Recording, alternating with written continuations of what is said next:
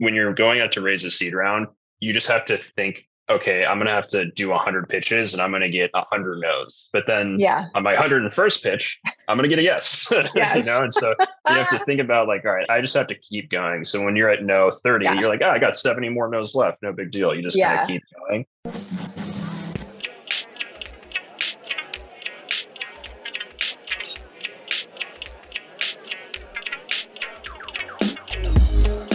What's up, everyone, and welcome to the Breakline Arena. We are so grateful that you are here.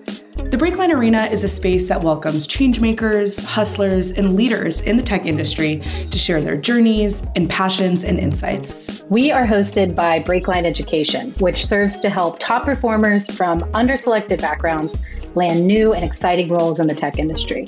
If you're a person of color or a veteran or a woman, there's info in the show notes about how to join our community. Now let's dive into the arena for today's special guest. Welcome, everybody. This is Bethany Coates, CEO of Breakline, and I am here with Brett Granberg, CEO of Vannevar Labs. Brett, it's so much fun. After years of working together, it is so fun to welcome you to the podcast. Thanks so much for being here today. Thanks for having me. Delighted to have you. Looking forward to the conversation. Would you just tell our listeners a little bit about yourself? Tell us a bit about your background, the path that you walked to the point where you are today. Yeah, for sure. So my background has been always working kind of at the intersection of the private sector and the national security space. I started out my career at McKinsey, but doing some work with the intelligence community and some of the big defense contractors, and then moved over to In-Q-Tel, where I was working pretty heavily with the Counterterrorism Mission Center at CIA, focused mostly on natural language processing and other types of cool software problems. And then started Vannevar in 2019 and have been kind of working on Vannevar since then. And you and your co-founder, Nini, you both have personal and professional reasons for starting Vannevar. Could you share a little bit more about what inspired both of you? Yeah, for sure. Yeah. So I'll speak on my end. I think for me, defense and national security always has felt personal. For me, it's kind of about the bargain that we make with people that kind of join the military. We're asking them to put themselves in harm's way for our benefit. And I think we owe them our best effort in supporting them when they need it. I think part of that comes from family for me. Both of my grandfathers were in the military. One of my grandpa's oldest brothers was in a unit in World War II called 47th Infantry Regiment, which was just a conventional army unit. And, I've thought a lot about his experience. He had a pretty typical experience for that conflict where his unit had like a 250% casualty rate over an 8-month period of time, where, for a given company, say it has 150 soldiers in it, after 8 months, you have more than 300 people that have been killed or injured. And he, unfortunately, he didn't make it home. He was one of the casualties over in France.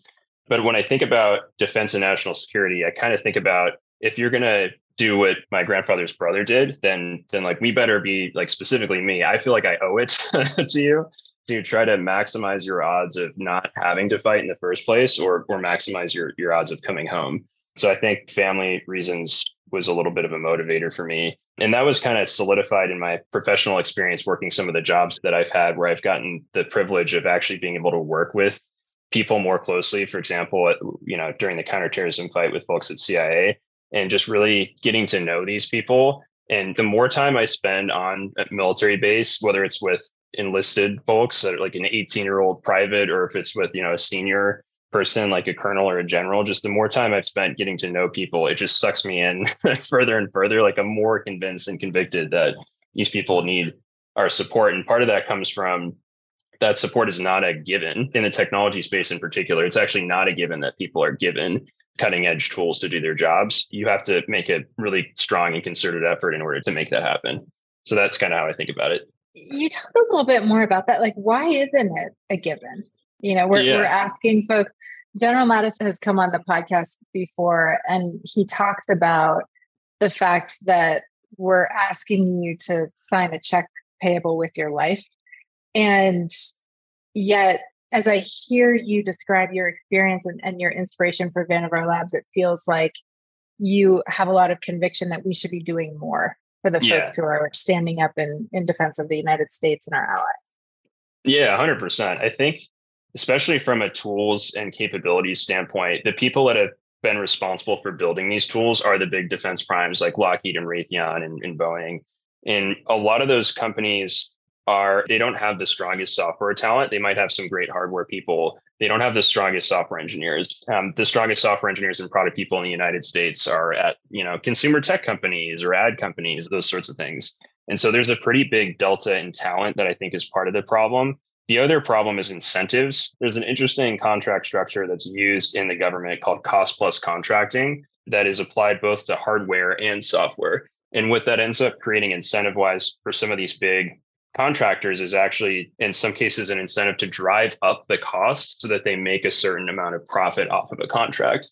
And that can be really, really dangerous from a software standpoint. And that's what I've seen in my previous roles and at Vannevar today, too. When the government signs up for these contracts, which on the surface seem like they make sense because you're fixing a profit margin, you're controlling the profit margin that the contractor is being paid, it actually creates a lot of perverse incentives to not really deliver into prolonged delivery of software. And that's all fine until you're working on something that is life or death and really urgent. And then it is not fine. That was the whole catalyst for Vannevar, was seeing one of these contracts go awry on a very important mission back in the Islamic State days, and really feeling just a personal, because I knew the people that were on the receiving end of this, just feeling like a sense of like, why is this happening? And I tried to change some things in that previous role that I had, but I found that it was really difficult to change from within. I came to the conclusion that, especially from like a technology standpoint, you kind of have to do it from the outside. Can you talk a little bit more about that? And you and I had sort of analogous experiences. I was thinking about how to innovate within the education sector. You're thinking about how to innovate within the defense and public sector.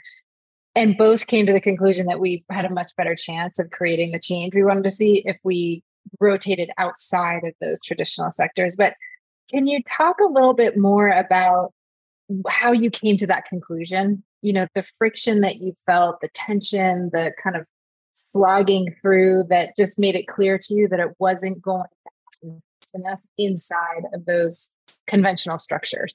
Yeah. I think I tried to change what I could with like the very little power that I held at the time. Very little like way I was able to move resourcing, just a tiny amount to try to get something better deployed for this particular mission. But what I found when doing that is when you're trying to deploy new technology as somebody that is within the government, you run into a lot of risk aversion and actually like rules and talent issues that kind of prevent you from, especially on the software side, building anything. It's not set up to allow you to build anything.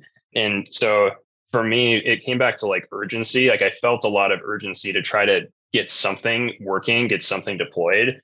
And people needed it like today. They didn't need it in 5 years, which is kind of when, if I were to have tried to do that within government, you're looking at like a 5 to 10 year time horizon for something like this. And so I don't know. I think for me, I was thinking hard about like, how could I do this internally, but just came to the conclusion that the right way to do it, the fastest way to do it would be to go start a company, raise some money, hire some really great engineers, just build the thing, and then just like get the thing deployed. And you can do that in like a 6-month time horizon, not like a 5-year time horizon. So that was it. Just for me, it was just mostly feeling that speed was really important. It wasn't even like I was doing some big strategic calculus. It's just like, this needs to be happening now. And like, how can this happen now? Just the only path that I saw was starting a company to work on some of this stuff. Mm-hmm. And so you all as a team, you've been after it for about 4.5 years. You're picking up steam. What are some of those key lessons that you've learned about how to start a defense company? I mean, there are really difficult aspects of starting a defense tech company. I'd love for you to talk about what you've learned and how to build dev tech products too. Yeah, man, there's a lot of things. I'll talk just about the product side. I think on the product side, the main things that I've learned that I think would be useful for people, because I'm starting to see early stage people starting defense companies or starting companies that have like a dual use component, which is actually really exciting. And it wasn't the case when we were getting going.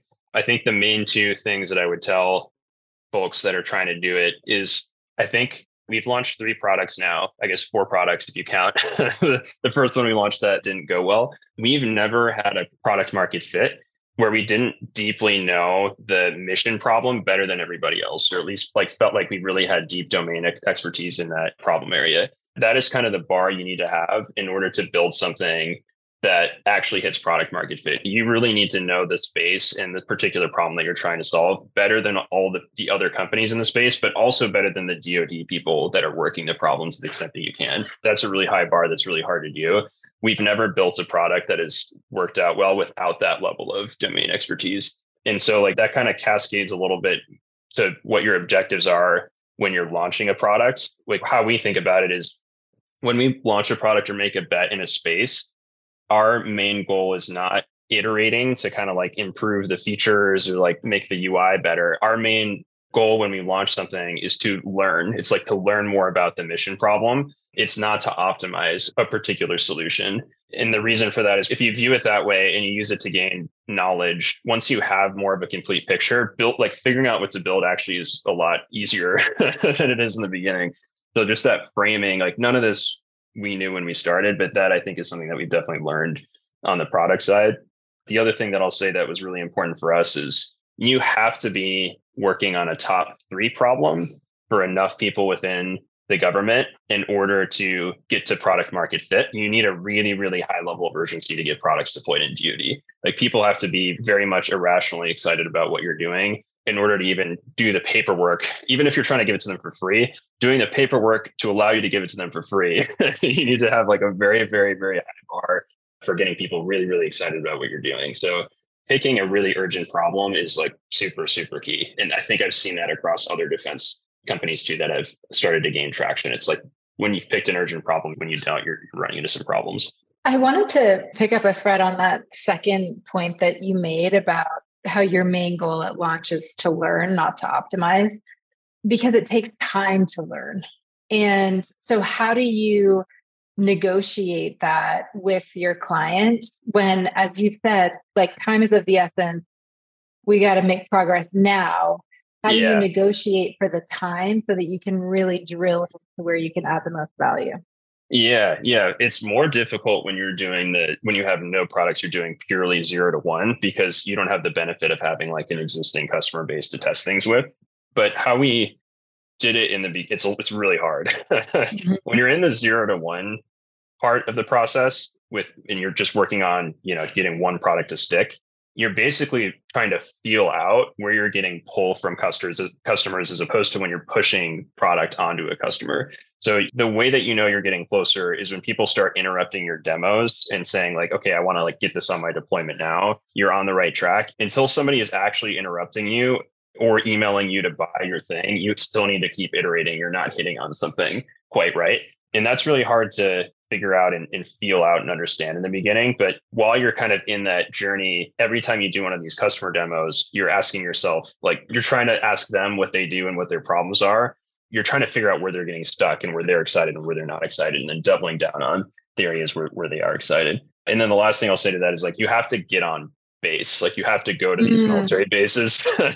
It's not possible to build the kind of domain expertise in the beginning without actually going and meeting with these people in person and watching what they do to the extent that you can. That's really, really, really important. It's such a great point. And it's reminding me of an additional question, which is you talked about domain expertise, but you had spent your career up until the point that you started Vannevar Lab adjacent to the clients that you're serving now. So you're adjacent to the IC, adjacent to the DoD, but not inside of it. Yep. And I think that sometimes sitting next to a problem, people and potential entrepreneurs feel like, I'm not inside of that problem. I don't know it well enough to have something meaningful to say or do. I think of you as somebody who's actually leveraged that as a superpower in constructing Vannevar and in creating solutions for the folks that you serve. Can you talk about that? Like how you became an expert when you weren't inside of it, the way some of your customers are on a day-to-day basis? How did you develop your expertise? Yeah, this was something I learned in my job at In-Q-Tel. So the way that In-Q-Tel is set up is you're mainly focused on CIA, but you actually have tie-ins to a lot of different intelligence organizations. And so when I was working on the counterterrorism mission set, I use that as a way to then go find and meet every mission, all the mission groups I could find across the intelligence community that had a similar type of problem to the one that we were working on. And I found that when you do that and then you go on site to all these different groups, you can start to see patterns of what's working, what's not working. And you can see different variations in people's workflows, and you can build up a lot of domain expertise really quickly if you're going to all these different places and you're watching the workflows. You actually have to get behind people at their desk. It's not enough to sit in a conference room and like interview them about the problem or interview them about the problem. You have to actually get behind their desk. And so that skill set was, I think, extremely valuable. And that's kind of how we approach it at Vannevar, and how like the product team now approaches it at Vannevar. Whereas if we're working on a new thing, I try to send people out to the bases, some of which are like, sometimes we have to go overseas and like intercept people on deployments and stuff, and which is honestly the most fun part of the job. But you have to like get out forward with the people that are doing the mission in order to have the knowledge to like make an educated guess at where to start. Mm-hmm. And you talked about one of your insights is making sure that you're working on a top 3 problem. Yeah. And there were moments in your trajectory as a company where you realized you were working on a top 10 problem and that wasn't good enough. Did your client come right out and say, Brett, this is a top 3 problem? No, no, definitely not. How did you navigate through and realize, was it just like stopping you in the demo and you're realizing this is where the heat is? Or were there other indications to you that, okay, now this is the top 3 problem. This is the heart of the matter that we have to get after? We've had a different experience with a couple of the products where we kind of feel like we've hit that level of traction. For the first product that we launched, I was not super good at product management or product development at this point. And for that product, we built a lot of stuff. We built a lot of features off of this one core idea that we had, and we were doing a lot of demos. And nobody would ever call us back after we did the demos. And we couldn't figure out, are we selling it incorrectly, or like, is the product that we couldn't actually figure out if it was a sales problem or a product problem. But we started to, we never got any traction from that particular product. But before we would go to meetings, sometimes people would ask us before the meeting, hey, do you guys have anything for Russian, or do you have anything for Mandarin? So we started to get these little hints that I initially ignored, which was not a great idea, but eventually listened to.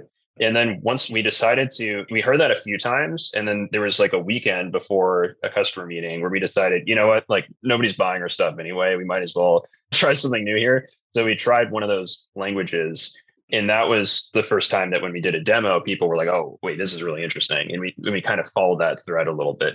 So nobody was coming out and saying, hey, this is a top 3 problem for us, but they were giving us hints. And then we ended up like from there, we didn't quite have product market fit. We followed that thread a little bit and discovered a couple other parts of that problem that we then were able to build into the product. And then we had something that's different than the other product. I don't know if this is helpful, but that's different from the other product, where the other bet that we made, the second bet that we made, was more about, okay, we've been in all these bases and now we're like really embedded in their workflow with this initial product. And we're seeing this other mission problem that is really important and is not going well. Mm-hmm. And so that is kind of what allowed us to make that second bet. I'm realizing, Brett, that we haven't actually described anything about Vannevar's products to our listeners. What can you share? What's sort of publicly available? I'll talk about the thesis for the first product. The thesis for the first product actually came out of me and my personal experiences working on counterterrorism, which was basically that government was having a really tough time analyzing foreign language data. In the counterterrorism fight, it was Arabic. Now it is more, like languages coming out of Europe and Asia. And that was like the bet that we made was, okay, we now have really compelling tools from a computer vision standpoint and a natural language processing standpoint, where actually we can process a lot of heterogeneous text, imagery, and video data that's maybe in a foreign language and turn that into something mission relevant. So that was the underlying thesis for the first product. And we started with counterterrorism, and then we pivoted to sort of great power competition. So think stuff going on in Europe and in Asia. And that is when we hit product market fit. So Decrypt, our first product, is really around providing the data and tooling necessary to work on some pretty hairy national security problems, but specifically targeting great power competition. And that second product that we launched, I can't talk a lot about, but it's in a similar vein in that sort of great power competition space where it's really, top 3 problem, really urgent. There's not a lot of people working on it. And we see like a viable software path to building something that would work for that particular problem set. Mm-hmm. Thank you, Brett, for that context. So you've sort of brought us up to speed on the kind of earliest years of Vannevar, told us a bit about the product. Scott Phillips joined you and Nini as CTO, and you described his introduction to the company, which was in 2021, as an inflection point for VLabs. What have you learned about finding and working with leaders and co-founders? This is so hard to get right. And you and Nini got it right from the very beginning of the company, and then adding in Scott, and it seemed to only have kind of made the trajectory of the business even more exciting. Yeah, so Scott was definitely amazing person to add to the team. He brought a lot, he brought so much to the team that if you told me what he was going to do in like a CTO job description, I honestly wouldn't believe it. I'd be like, this is not possible for one human to do all these things. And I think what makes Scott good and what makes kind of Nini and I've seen other leaders good is like, it's a little bit unique to people. For Scott, I think his superpower, one of his superpowers, is that he improves the performance of everybody on the team, literally just by virtue of being on the team. It's actually I have not seen this from very many people before, and including my performance. He makes me better at my job just by being on the team, both because I'm learning tactical skills from him, but also because when you're on a really small team and you've got like Michael Jordan on the team, you want to push yourself to be better. And that's how I feel with Nini as well. It's kind of, Nini is sort of like the Michael Jordan of her function. Scott is kind of the master at his function. And so like, it really pushes me to try to be worthy of working with them. Honestly, that's kind of how I think about it. Like, I have to do a really good job. I don't want to let them down because of how good they are. So that if you can create that dynamic on like a leadership team, that's a really good spot to be in. You're in a virtuous cycle of kind of people wanting to do better just by virtue of the team setup. In terms of like selecting, I guess, and sort of managing managers, especially, I think there's some things that I didn't know when I started that maybe I'll share. There's a lot. There's probably like somebody could write a book about all this stuff, but the most important thing that I now look for in interviews for leadership roles is low ego. You really need, for leadership positions especially, you need those people to be low ego. Ego is not an asset in a startup. Like, it absolutely is not. I did not know this, but if you think about it, it makes sense, because when you're a functional leader in a startup, your job basically is every 6 to 12 months, everything is changing. Like, your function's changing, you have different problems, and you have to be really adaptable, and you have to be actually really comfortable failing and making mistakes and learning from those mistakes, actually admitting when you're wrong and like learning from it and asking for help and communicating with people about what's going on. That's what makes people good as functional leaders. And that's not something that was obvious to me when we started.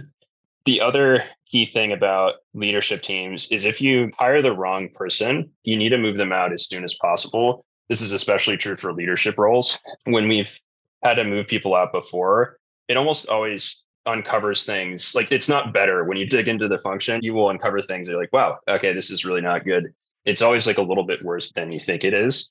And so if you have an inkling to make a change, you have to make that change early. It's hard to do that in the beginning when you're really early stage. You're maybe less confident in yourself. You don't want to let people go. It's like not a fun experience for anybody. And you can like tell yourself stories to put it off, but you really need to prioritize kind of making that change and getting the right person in the role. Definitely something I've learned over time. The last thing in terms of leadership roles, and this is not particularly actionable, but you have to be rigorous in your selection process. So you need to be, talking to people that have hired for that function before, what worked, what didn't work. And you're going to hear a million different answers, and you'll have to make some educated guess about how to approach interviewing and recruiting for that role. But there is some luck, and like, there's actually a lot of luck. And the way I think about it is kind of, you want to position yourself to be lucky. That's kind of a little bit how I think about leadership recruiting. And it's like, Scott, I think, is a good example of this, where, I was highly confident that he would be great at engineering management, but he brought the most valuable stuff that he brought was actually not what I identified in the interview process. It was like the million other skills that he brought to the role. So set yourself up to be lucky, I guess is what I'd say there. That last point is so true. It reminds me, I know General Mattis is paraphrasing somebody else, and I can't remember who it is, but he said, when history taps you on the shoulder, you want to be ready. Yeah. And that's what you got, like, put yourself in a position to be lucky. You got to do the work ahead of time so that you can, maximize those opportunities. And I want to go back. I'm really struck by your comment, ego is not an asset in a startup. It's so true. And you talked much more about grittiness and resilience and the ability to fail and learn and try again.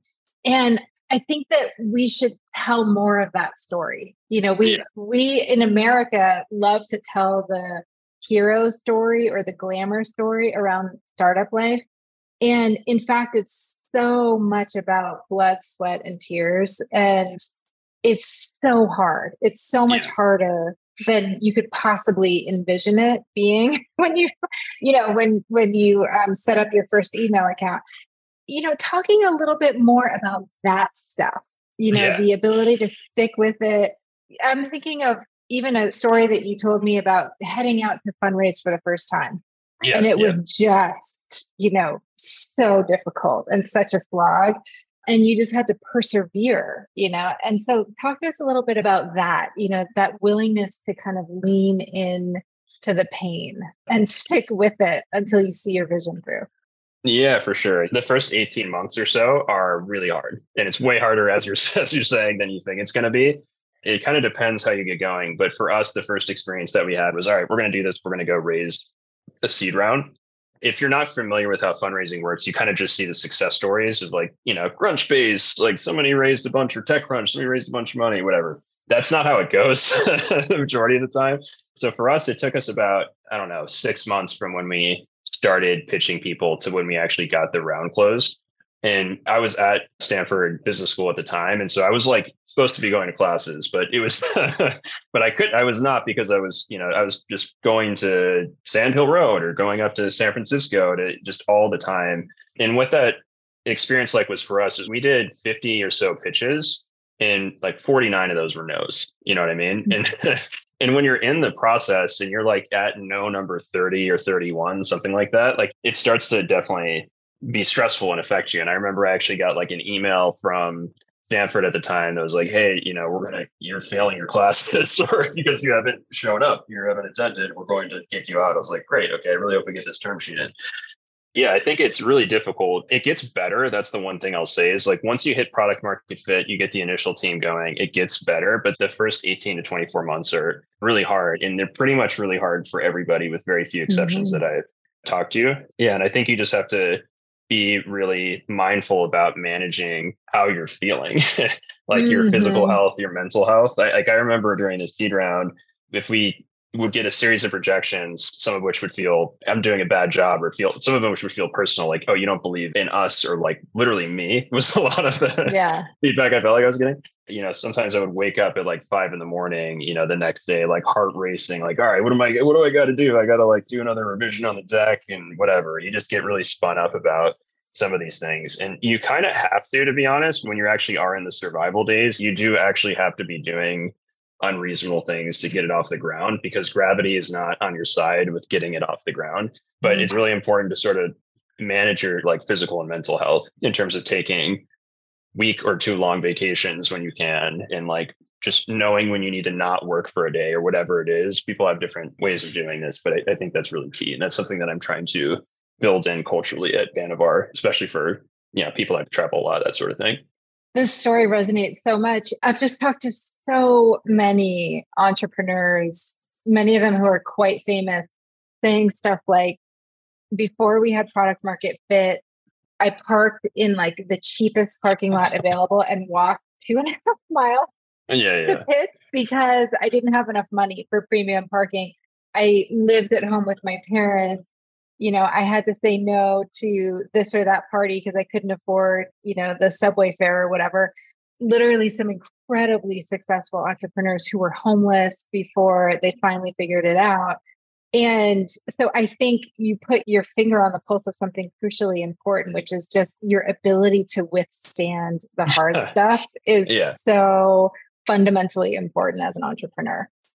Yeah, for sure. And that's the advice that I give to people that are in raising a seed round is like and it was advice that was given to me by somebody. Is like, just when you're going out to raise a seed round, you just have to think, okay, I'm going to have to do 100 pitches and I'm going to get 100 no's. But then on my 101st pitch, I'm going to get a yes. Yes. And so you have to think about like, all right, I just have to keep going. So when you're at no 30, you're like, I got 70 more no's left. No big deal. You just kind of keep going. And you can kind of take that. I mean, honestly, everything is that hard in the beginning, like recruiting your first people, building the first thing, selling your first things. It's kind of just taking that mindset of like, all right, I just got to get my 100 no's and then we're going to be good. It's a tough thing to cultivate. One of the things that you said also when you were describing Scott and Nini and how both of them are inspiring you to be a better version of yourself. And you said, I don't want to let them down. And it struck me as such a selfless perspective on company building, right? Like selfless, I won't let them down. That to me is very selfless versus the selfish view of, I don't want this person to let me down. Yeah. And I do think that there is a lot of being other oriented that could be part of your success, thinking so carefully about your customer and what they need, thinking so carefully about your co-founder and the leadership team and your colleagues at Vannevar and what they need. Just that idea of really being other oriented as you're building this business. Yeah, for sure. I think I don't know how people do it the other way, to be honest. Like, I don't know how you would do this the other way or why you would be doing it the other way. But I remember the first time somebody exercised like an option for Vannevar, like they were paying their own money to like get shares for Vannevar. And I had to go in there and it was not that much money because our shares were worth like whatever pennies at that point. But I remember approving it and being like, oh my God, like I cannot, like, I'm not going to lose this person's money who's like, now they bet their career on us, but now they're like literally putting their money on the line. Like we will make this work. So I think, I don't know. That goes back to when you're looking for, like Scott has that quality, Nini has this quality. When you're looking for great leaders, I think you want to find people that are like low. Honestly, I think it's like ego is like very much correlated to that. You find people that are low ego and you will find people that tend to think that way, I think. It's also frequently described as servant leadership.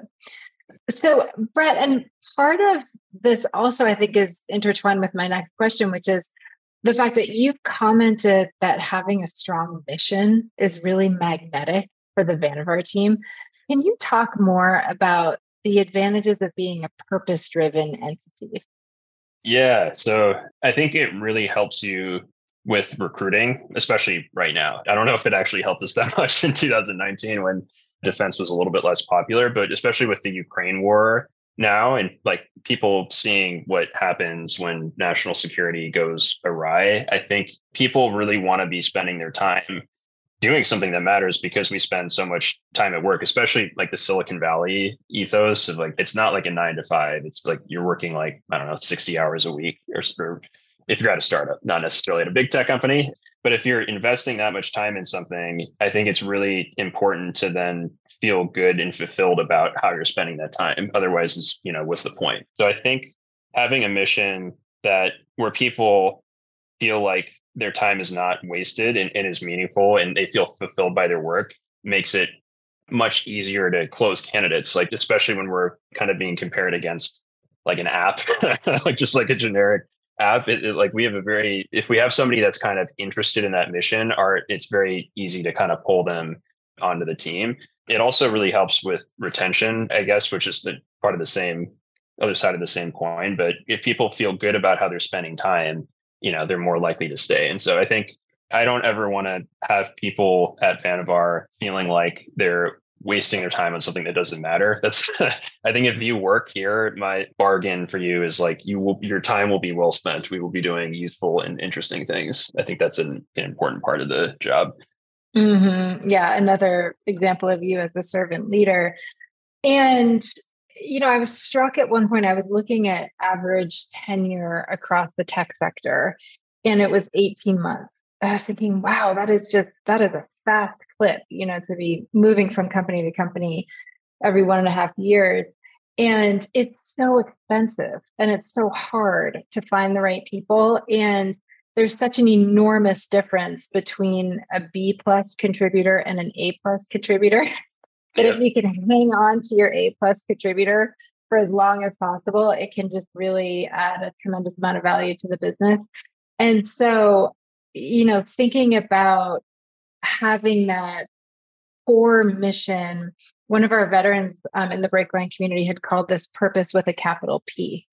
And it really can be the thing that helps you push past tough moments like what you described with your Series Seed fundraising and just stick with it. That stick with itness that's just so crucially important in startups and in most companies. So I was kind of reflecting more on the stories that you were talking about when raising your Series Seed, and you've now raised a couple of rounds of capital and have had a lot more success, you've built a business and gone through it a couple of times. And there's so much to learn here. One of my mentors always says that money comes with faces attached. And he means that you are engaging in a long-standing relationship. When someone invests in your business, they don't put the money in typically and walk away and you never hear from them again.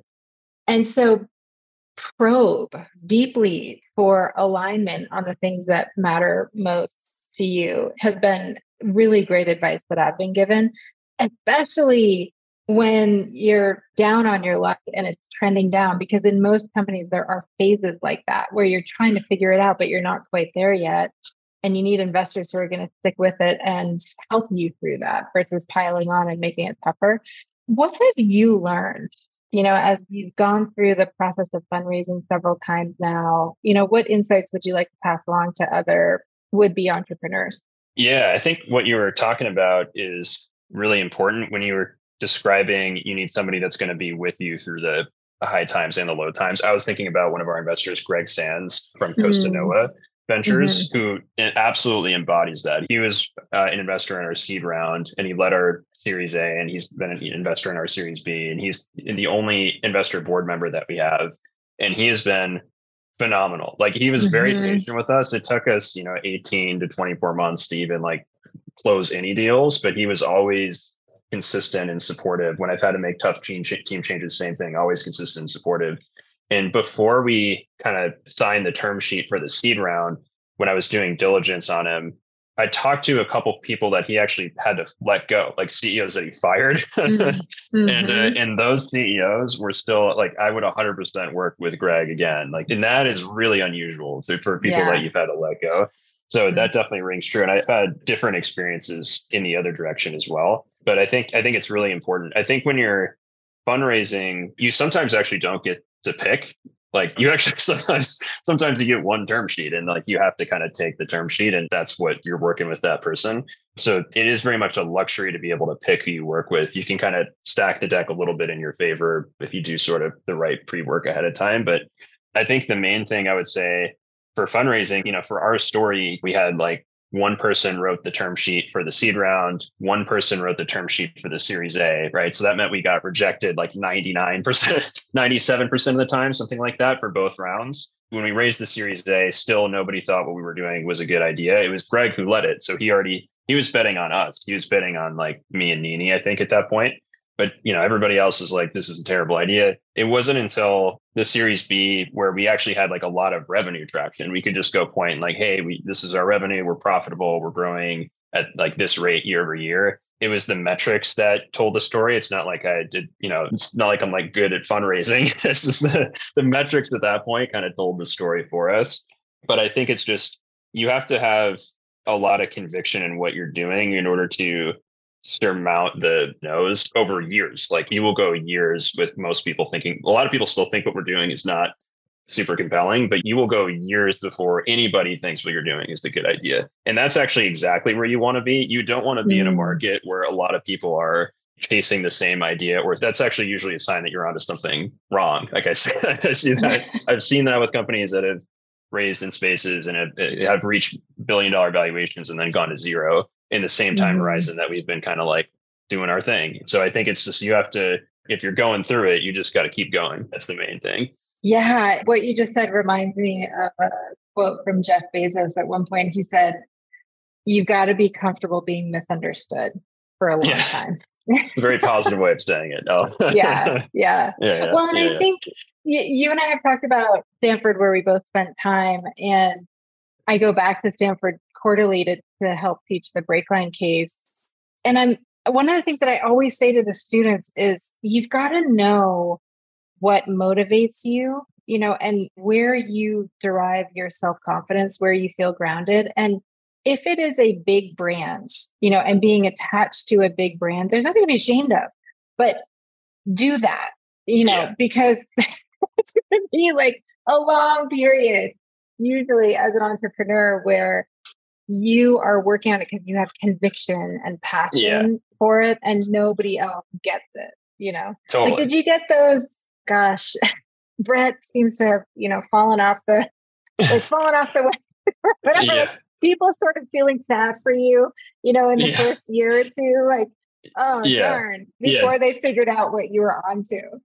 Totally. Yeah, definitely. People told me, I remember I had one person told me that I knew actually really well. This actually kind of hurt my feelings, but they told me, like, you could be doing something so much more. Like, why don't you go work for, like, and they named some big growth stage tech company. And I was like, man, okay, we're I don't know. But I actually saw it's a really positive message that you're giving the GSB folks, because that's exactly what I tell people is if you don't care about what you're doing, don't do it.